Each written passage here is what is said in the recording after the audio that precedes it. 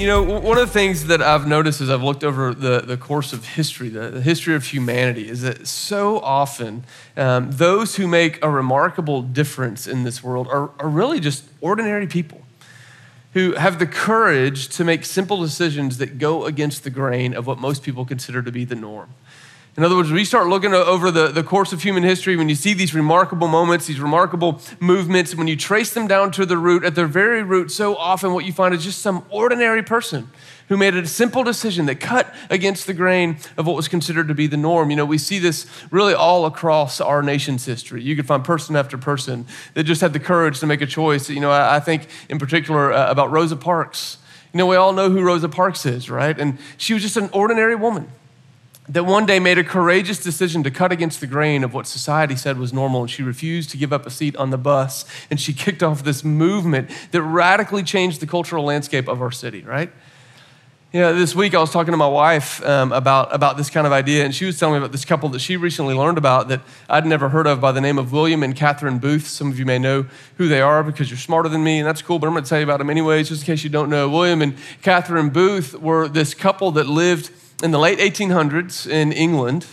And William Booth, at different times in his life, served as a minister or a pastor in the Methodist Church in England. And for whatever reason, his service in the established church it didn't sit well. He could tell it wasn't what God had for him. And so he took a stab at being an itinerant preacher. An itinerant preacher is someone who travels around and preaches wherever they'll let him. And so William Booth, he preached like everywhere from bars to haylofts and barns to people's backyards on the street corner. He would just preach. And in 1865, they found themselves, William and Catherine, they found themselves living in London, specifically in East London. And East London in the 1860s was not the most popular place to land. In fact, I didn't know anything about East London until I started reading on the Booths after my wife told me about this. And this is what one writer said about East London in the 1860s. They said it was a squalid labyrinth with 500,000 people, 290 people per acre. Can you imagine that? 290 people per acre in a city. It said every fifth house was a gin shop. And most of these gin shops had special steps to help even the tiniest children reach the counter. You see, East London in the 1860s was a place that was just rife with theft and burglary and immense poverty and prostitution and alcoholism and all the things that kind of ruled society that the upper crust of society kind of wanted to turn their eyes away from. And William Booth and his wife Catherine began to notice this contrast between what they saw in the church on Sunday mornings and what they saw in the neighborhood. And what they saw in the neighborhood wasn't represented in the church, and what they saw and what they hoped for in the church wasn't making its way into the neighborhood. And so William Booth said, you know what? If these folks aren't going to come to church, or if the church won't welcome them, we're just going to take the message of Jesus to them. And so William Booth started preaching on the street corners in East London in the 1860s. Started sharing the gospel, and it was wildly unpopular in his day to do such a thing. And many of the kind of the religious establishment didn't know what to do with this guy. And he actually received a lot of pushback and a lot of resistance. People would come out and heckle him while he was preaching, and they would throw things at him. At one point, he even hired a professional boxer to stand beside him because he knew that if that guy was standing next to him, nobody would throw eggs at him. And so that was his way to kind of get through a sermon and not get harassed. And then in 1865, somebody came to William Booth and they said, hey, we want to hold a tent meeting. In other words, we're going to set up a tent and provide a space for you to preach the gospel to those on the streets that want to hear it. So July 5th, 1865, he had this opportunity to start this tent meeting, and it continued beyond July 5th into July 6th, into July 7th. By July 8th, 600 different people had given their lives to Jesus.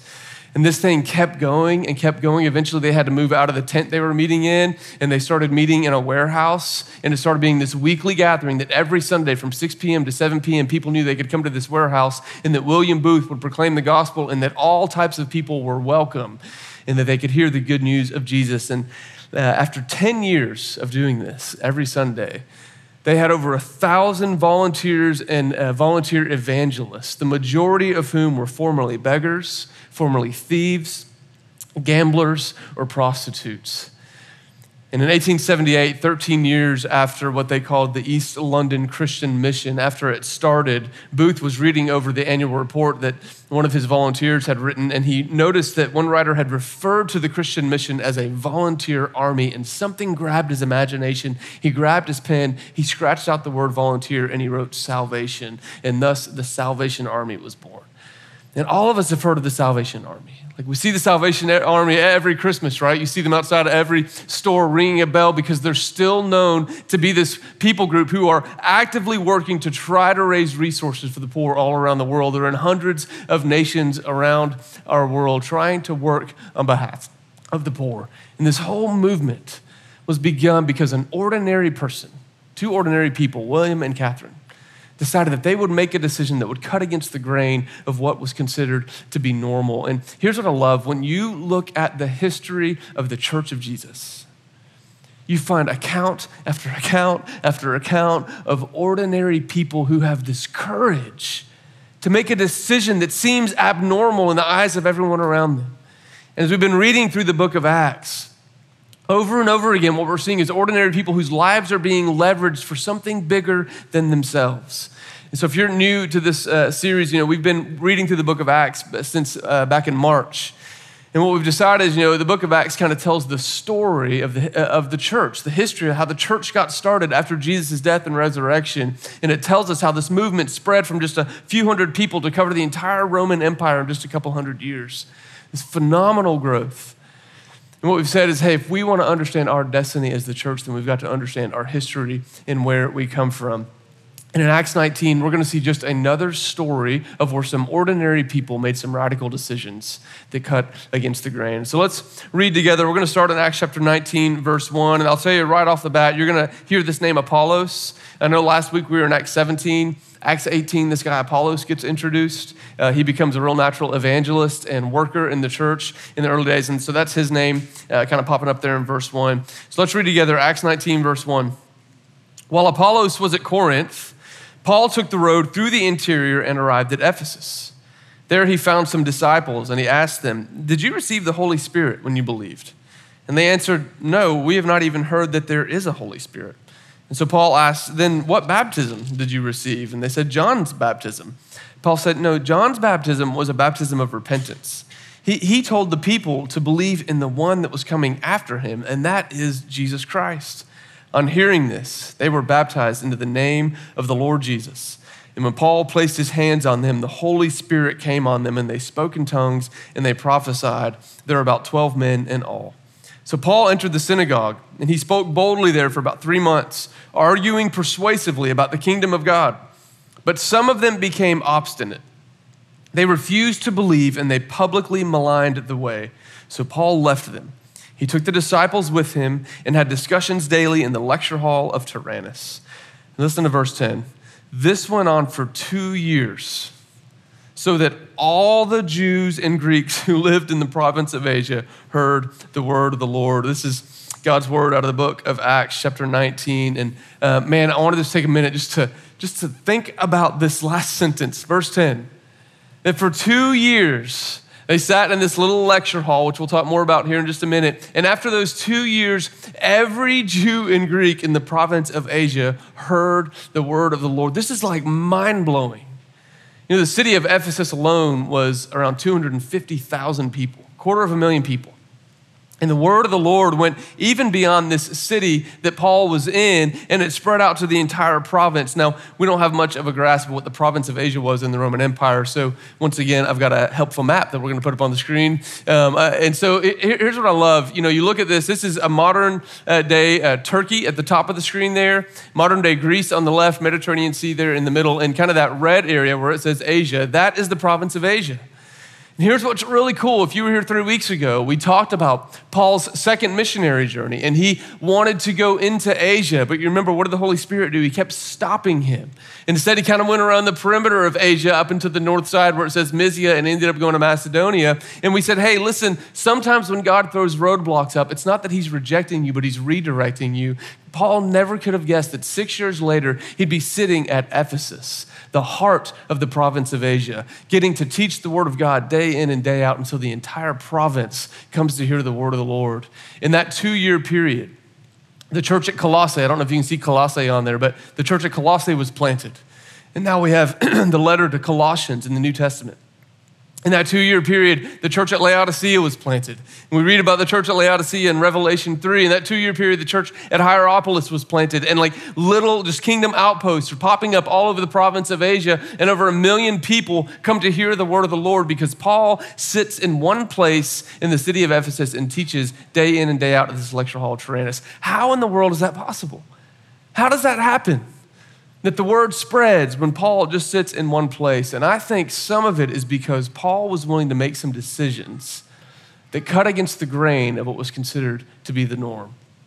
And so here's what happened.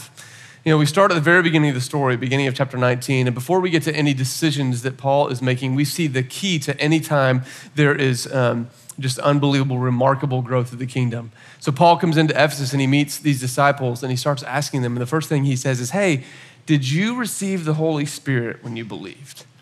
Why in the world would Paul ask this?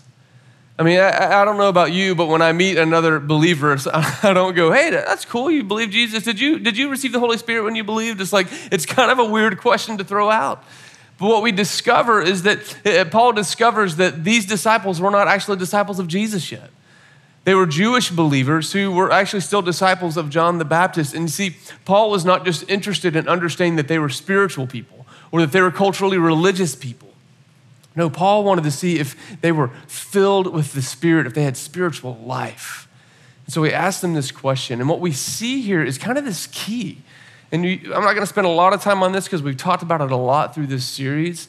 But man, when you read through the history of the church, what you see every time there's this new momentous or remarkable outbreak of the kingdom, it's always prompted by and fueled by who? The Holy Spirit. He's always there. He's such a key and integral part to who the church is. And so Paul meets these disciples in Ephesus. He teaches them about Jesus. He baptizes them. And then he prays that they'd receive the Spirit. And the Spirit graciously is poured out on them and evidenced by the sign of them speaking in tongues and prophesying. But as I read that this week, there was this phrase that stood out to me in that interaction. He said, did you receive the Holy Spirit? And they say, we have not even heard that there is a Holy Spirit.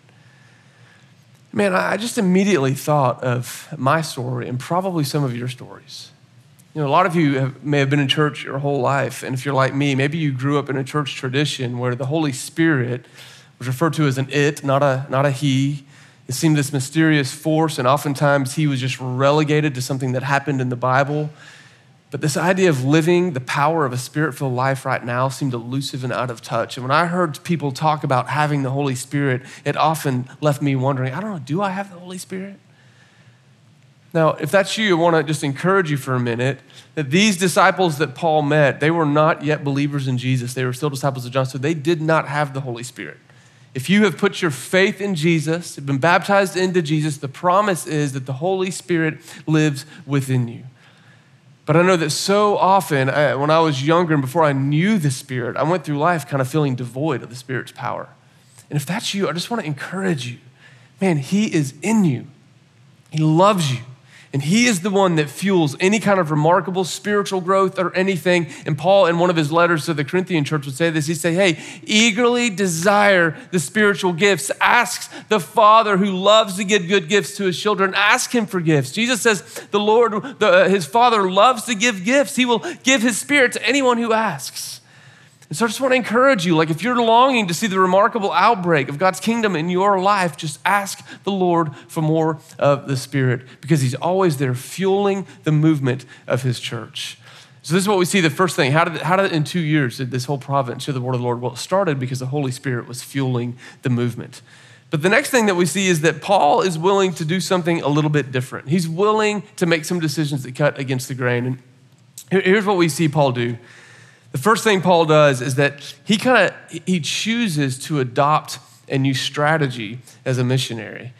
Now, this may not feel like that big of a cut against the grain kind of a thing, but I'm just going to tell you, man, if you've ever spent any time around church people, man, you know how much church people hate change. I mean, like, changing anything just feels drastic and disastrous. You know, I mean, when I first started coming to Ethos, I went to open house. I wasn't on staff yet, and I remember sitting in open house, and Dave and Brandon were up there talking. One of the things they said is, hey, here at Ethos, everything will change except for the gospel. And that sounded like such a radical version of the church that I'd never encountered before. Because the church of my youth, the church I grew up in, it was like everything was kind of set. And if you wanted to change anything, it took an act of Congress just to make the smallest changes. I mean, we didn't even sit in different pews from Sunday to Sunday. We sat in the same spot week in and week out. And changing anything in the way that we did things on a Sunday felt like this radical shift.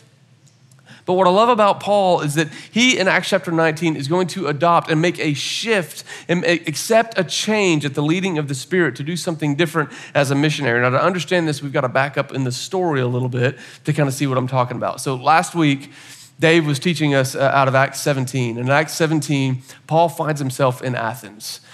And while he's in Athens, you remember he's looking at all the idols that are all around the city. And Paul gets this invitation. And it was like the supreme invitation to come and share his ideas at the Areopagus. Now, the Areopagus was like the center of philosophical thinking and ideas. If you had an idea you wanted to share, the Areopagus is where you wanted to go. If you wanted to hear of new ideas, the Areopagus was where you wanted to go. It's where anybody who was anybody that had something to share would go and speak. And Paul gets this invitation, hey, come share your ideas with us. It was the ultimate platform for any kind of speaker. And so Paul comes in and he declares the wonders of the Lord Jesus there at the Areopagus. It's this brilliant moment that many people tout as his greatest missionary success. And yet what's interesting is that when you get to the end of Acts chapter 17, there's just a few people that are named that become followers of Jesus. Somebody named Dionysius and someone named Damaris. And that's all we hear about in Athens. And then you read through the rest of the book of Acts, you never hear about the church in Athens, you never hear about people in Athens. It was like, that was it. And so Paul leaves Athens. And in chapter 18, he goes to this city called Corinth, and he kind of does the same thing. He goes to the center of where religious and spiritual thought would have been practiced, the synagogue, and he begins to reason with the believers in synagogue, thinking that he has this platform to share, but they reject him and they push him away, and he finds himself having to settle for sitting in a guy's living room sharing the good news of Jesus. I want you to imagine that shift. Imagine that shift. You've been standing on the ultimate platform to share everything that you want to share, and then suddenly you find yourself sitting on some dude's couch. Look in look in Acts chapter 18, verse 7. I'll have this on the screen. This is in Corinth. It says, then Paul left the synagogue and he went next door to the house of Titius Justus, a worshiper of God.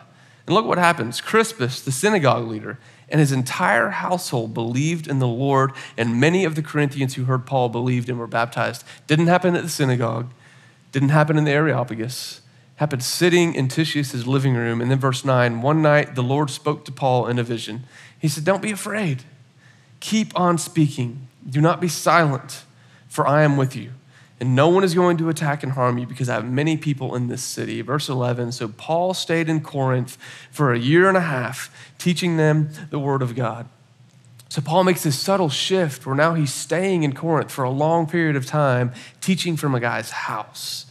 And the church in Corinth begins to thrive.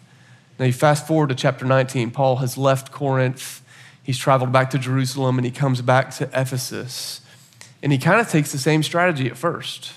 He goes to the synagogue. He teaches and he reasons there for 3 months, but then they reject him. And what does he do? He rents out this little lecture hall that belonged to a guy named Tyrannus, whom we know nothing about. We don't know anything about the lecture hall. It was not a prominent place in the city as far as we know. And Paul settles there for 2 years. And here's what we see Paul doing. Here's where it cuts against the grain. Is that Paul, in shifting his missionary strategy, he moves from a broadcast strategy to what I would call a steadfast strategy. Now, here's the broadcast strategy, and this is something that as Americans in 2019, we're all too familiar with. The broadcast strategy says something like this: hey, if you want to get your ideas out there, if you want to get your face or your name out there, then man, you seek the platform that will give you the most exposure to the most number of people in one fell swoop, make the biggest splash that you can possibly make, and that is how you will begin to make a difference in the world. Man, our culture is rife with this kind of thinking, right? It's like you think about this whole phenomenon of YouTube celebrities and YouTube sensations. It's like anybody can get their ideas out for anybody to get their eyes on. It doesn't matter who you are or what you're interested in. It doesn't matter if you're a musician or a stay-at-home mom who wants to share ideas for how to structure your day with your kids, or if you're a homesteader, or if you're a video gamer. If you want to get your ideas out there and your name out there, man, you can broadcast it for the entire world to see and make a name for yourself. This is the broadcast strategy. It's the one that our culture mostly adopts when it thinks of how do you make a difference. I just got to get a website. I just got to get my name out there. I just got to get as many people to see. But what happens with the Apostle Paul is he makes this subtle shift where no longer is it just about broadcasting at the biggest platform possible. But no, it's while he's sitting in a living room in Corinth that the Holy Spirit says, hey, this is where I want you. Right here, these people that are around you, invest in them. Focus on them. Practice the steadfast pursuit of encouraging and loving and being present with them right here, right now. And for 2 years, day in and day out, Paul met in the lecture hall of Tyrannus with this little group of disciples that we know nothing about. And he just taught the story of God with steadfast patience and perseverance. And that, fueled by the Spirit, changed an entire province by the power of the name of Jesus. But you see, Paul didn't just shift from broadcast to steadfast. Paul also made this shift that cut against the grain a little bit, in that he shifted from a debate to discussion. Now, here's what you notice in the story is that Paul goes to the synagogue, and it says he argued persuasively. In other words, he was there and he was trying to speak boldly for the cause of Jesus, but something happens the moment the debate or the conversation turned toxic. Paul opted for something different. See, what it says is that some of those in the synagogue became obstinate and they began to malign the way. Now, I didn't really know what malign meant because I'm not very smart, so I had to go look it up. Malign basically just means to like gossip or slander or to publicly speak ill of. And so these people in the synagogue began to speak ill or gossip or slander not just Paul, but the way. The way was the way they referred to the church in the first century. Because remember, the church is not an institution. It was a movement. It is a movement. So they began to speak ill of the way of Jesus. And so Paul has this moment. He has this choice he can make. He can see the dirt being flung at him and he can respond likewise and fling dirt back. But that's not what he does. He opts for something different. I love this. John Chrysostom, who's one of the early church fathers in the 300s AD, he comments on this text with the Apostle Paul. He kind of notices this idea that Paul chose to withdraw from the synagogue and takes his disciples with him. Here's what he says. He said, Paul put a stop to their evil speaking. He did this by withdrawing. Listen to this. Since he did not wish to kindle their envy or lead them to greater strife. He says, from this, let us learn to not to meet the evil-speaking person, but to withdraw from them. He did not speak evil, though he himself was spoken ill of. I love this idea that Paul's response is to withdraw himself. It wasn't that Paul was quitting. It's that Paul said, it's okay. If you don't want this, I'll go and find where the soil is softer, where the message is received. Because he did not want to kindle their envy. He didn't want to provoke them to more. He didn't want to make it more toxic. And so Paul, instead of flinging dirt back, he took the high road and he chose discussion over toxic debate. Now, this is so relevant for our culture. I mean, here's the thing. I love a good debate. I might love a good debate a little bit too much. I have very strong opinions. And man, when I was in high school, I wasn't quite as tactful as I am now, and I love to voice my opinions. And I'll just go and tell you, man, I was that Christian guy in high school that you all hated. I'm sorry, I repent. I'm not like that anymore. But man, I was very quick to share all of my opinions, every single one of them, as loudly as I could. In 11th and 12th grade, I had an English teacher who loved to stir up debate in his classroom. I look back on it, it's kind of twisted a little bit. He would bring up these hot topics of the day and try to get us as students talking back and forth about them. And man, it was me and one other really obnoxious Christian dude against everybody else. Whatever topic came up, we were just ready to debate. And over the course of 2 years, my junior and senior year, I made a lot of friends because I had some friends on the other side of the aisle who also loved to debate. And so we just loved to get together because we loved to argue. And I also made a lot of enemies. But here's the thing, I didn't make a single follower of Jesus. In 2 years of debating and trying to push and convince everybody of how wrong they were and how right I was, I didn't see a single person choose to put their faith in the one that I claim to follow. You see, there's just something about this idea of toxic debate where I'm just trying to prove that I'm right, I'm smarter, I know more, and you're wrong, and I'm pushing you down. It just doesn't work. This was I was in high school. This was 1997, 1998. The world's a little bit different now. And debating no longer has to take place face to face. It was unhealthy then, but let me tell you about what it looks like now. Now people choose to engage in debate where they can sit behind the anonymity of a phone. They can get on a social media platform at their computer at the safety of their living room and type whatever they want with no repercussion. They don't have to think about how the person on the other end of it feels. They don't have to think about what the other person on the end of it thinks. They don't have to think about what they think of them because they're completely anonymous as they type and send out whatever they want. Guys, our country is getting ready to enter into such a divisive season. We have an election coming up, and I'm not going to get political on you, but here's what I want to ask all of us. Who will we be in the public sphere? Who will you be? See, the example that the Apostle Paul and the early church sets for us is they model the ways of Jesus. You will have ample opportunity, if you choose to engage in toxic debate that does nothing to elevate the name of Jesus or the love of Jesus in the life of others. Or we can choose to take the high road and opt in for discussion. Instead, discussion that takes place in the presence of real people, face to face, even with people that we disagree with. I love this. Paul, he walks away from the synagogue. He goes into the lecture hall of Tyrannus, and day after day, he chooses this steadfast approach of being with unnamed disciples and just spending time with them, teaching them the word of God in discussion style so they see the love of Jesus in his life. And so Paul cuts against the grain. He chooses steadfast over broadcast. He chooses discussion over debate. But Paul wasn't the only one in this story that was making decisions to cut against the grain. There's this group of disciples. There's this group of disciples that chooses to engage with Paul in this place, and the hunger that we see in them is phenomenal.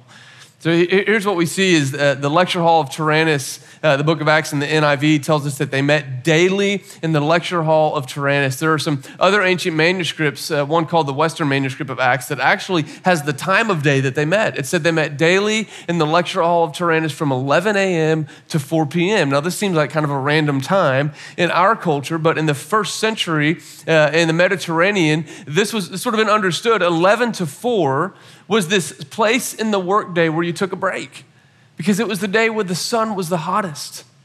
You see, that so many of the early followers of Jesus were manual laborers. It's how they made a living, and they didn't have air-conditioned factories or offices to go to. No, they worked out in the heat of day, and so they would get up early and work until 11 a.m. At 11 a.m., they would take a break for 5 hours, and the purpose of that break was rest, to eat, and to sleep.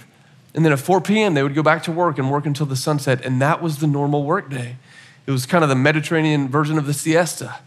And what you see here in the lecture hall of Tyrannus is that you have these disciples that they're getting up and working in the morning. Paul himself getting up and making tents in the morning, working hard with his hands. And then they have this 5-hour break. And how did they choose to leverage it? They choose to leverage it by coming and sitting and listening to the word of God being taught. Now, here's the thing. This was not a thing where they walked in with their Bible and their journal, or with their phone ready to no, there was no Bible.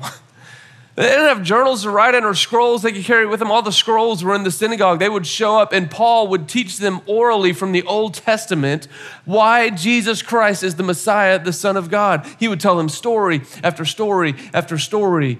He took one out of the playbook of his hero, Jesus. At the end of the Gospel of Luke, Jesus is sitting with his disciples.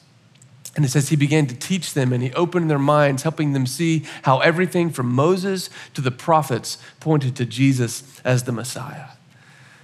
As I think about this kind of hunger, I have a hard time fathoming it. Where they would give up that one chunk of their day to go and sit and listen to the word of God being taught. I'm reminded of these pastors in Uganda. I've been to Uganda 4 different times over the last several years, and I go to train local pastors. And I'll never forget the first time I went, we were in a very rural village in northern Uganda. And I'm sitting in this little concrete building. It was just hot as blazes, and we started at 10 a.m. and around 10:30, we were supposed to start at 10 a.m. Around 10:30, everybody finally starts streaming in. And as I'm watching, like hundreds of men and women start coming into this little concrete building. Some of them are sitting on the floor. Some of them are sitting in chairs. And they would sit there for 6 hours while I taught them the story of God from Genesis to Revelation. We were there for 6 days. At the end of the first day, my translator, James, who's one of our church planters in Uganda, he came to me and he said, Aaron, here's what you need to know about these people. He said, most of them are farmers. That's how they earn a living. That's how they feed their families. And they all get up in the morning, they do their farm work, and then some of them walk as far as 3 miles to come and sit here. And most of them have never had a Bible in their own language. They are hungry for the word of God because they understood the power of the gospel of Jesus. Here's the thing that's been hitting me out of this, and this is, there are like fingers pointing back at me. This is not just a slam. I'm reflecting on our culture, guys. Here's the reality is that we live in a culture that has trained us in how we think about our time. We are trained by the culture to go, hey, when I get off of work, that is my time. It's me time. It is mine to do with as I please, and that time is meant to be used for leisure, for indulgence, for entertainment, for consuming, for vegging out, whatever it is, that is my time. I'm at the center of it, and I get to do with it what I want. But what I'm blown away by our brothers and sisters in the first century in Ephesus is that is not how they viewed their time. They'd work in the morning, and then they had this limited space in the middle of their day, and they said, I'm not at the center. Jesus is at the center. How will I leverage my time so that I can get caught up in the remarkable movement of God's kingdom that I'm seeing break out around me? And they would come and they would sit under teaching. They would pray. And we don't know who they were. We don't even know how many there were, at least these 12 at the beginning of the chapter. Some say that there was a fellow named Epaphras that you can read about in the book of Colossians, who was probably a tradesman coming from Colossae to Ephesus. And while he's there, he gets invited in to be a part of this little discipleship meeting, ends up going back to Colossae and planting a church. It's like, we don't know how often did that happen, that people were just coming in and out because these disciples chose to take this chunk of their day and give it over to the Lord Jesus Christ. Man, it's phenomenal when a group of Jesus followers, ordinary people like you and me, will choose to make a radical decision that cuts against the grain of what is considered to be the norm. You see, our story is meant to be a story where Jesus sits at the center, not ourselves. You see, Jesus never leveraged his time for his own glory. Everywhere he went, Jesus was leveraging his time for the sake of those around him, for the sake of the poor, for the sake of the wealthy, for the sake of the hungry, for the sake of the well-fed, for the sake of the sick, for the sake of the healthy. Everywhere Jesus went, he was constantly leveraging all that he had so that they would know, so that we would know that there's a God in heaven who loves us immensely, and he sent his own son to die for us. And as disciples of Jesus, the invitation is for us to do the same.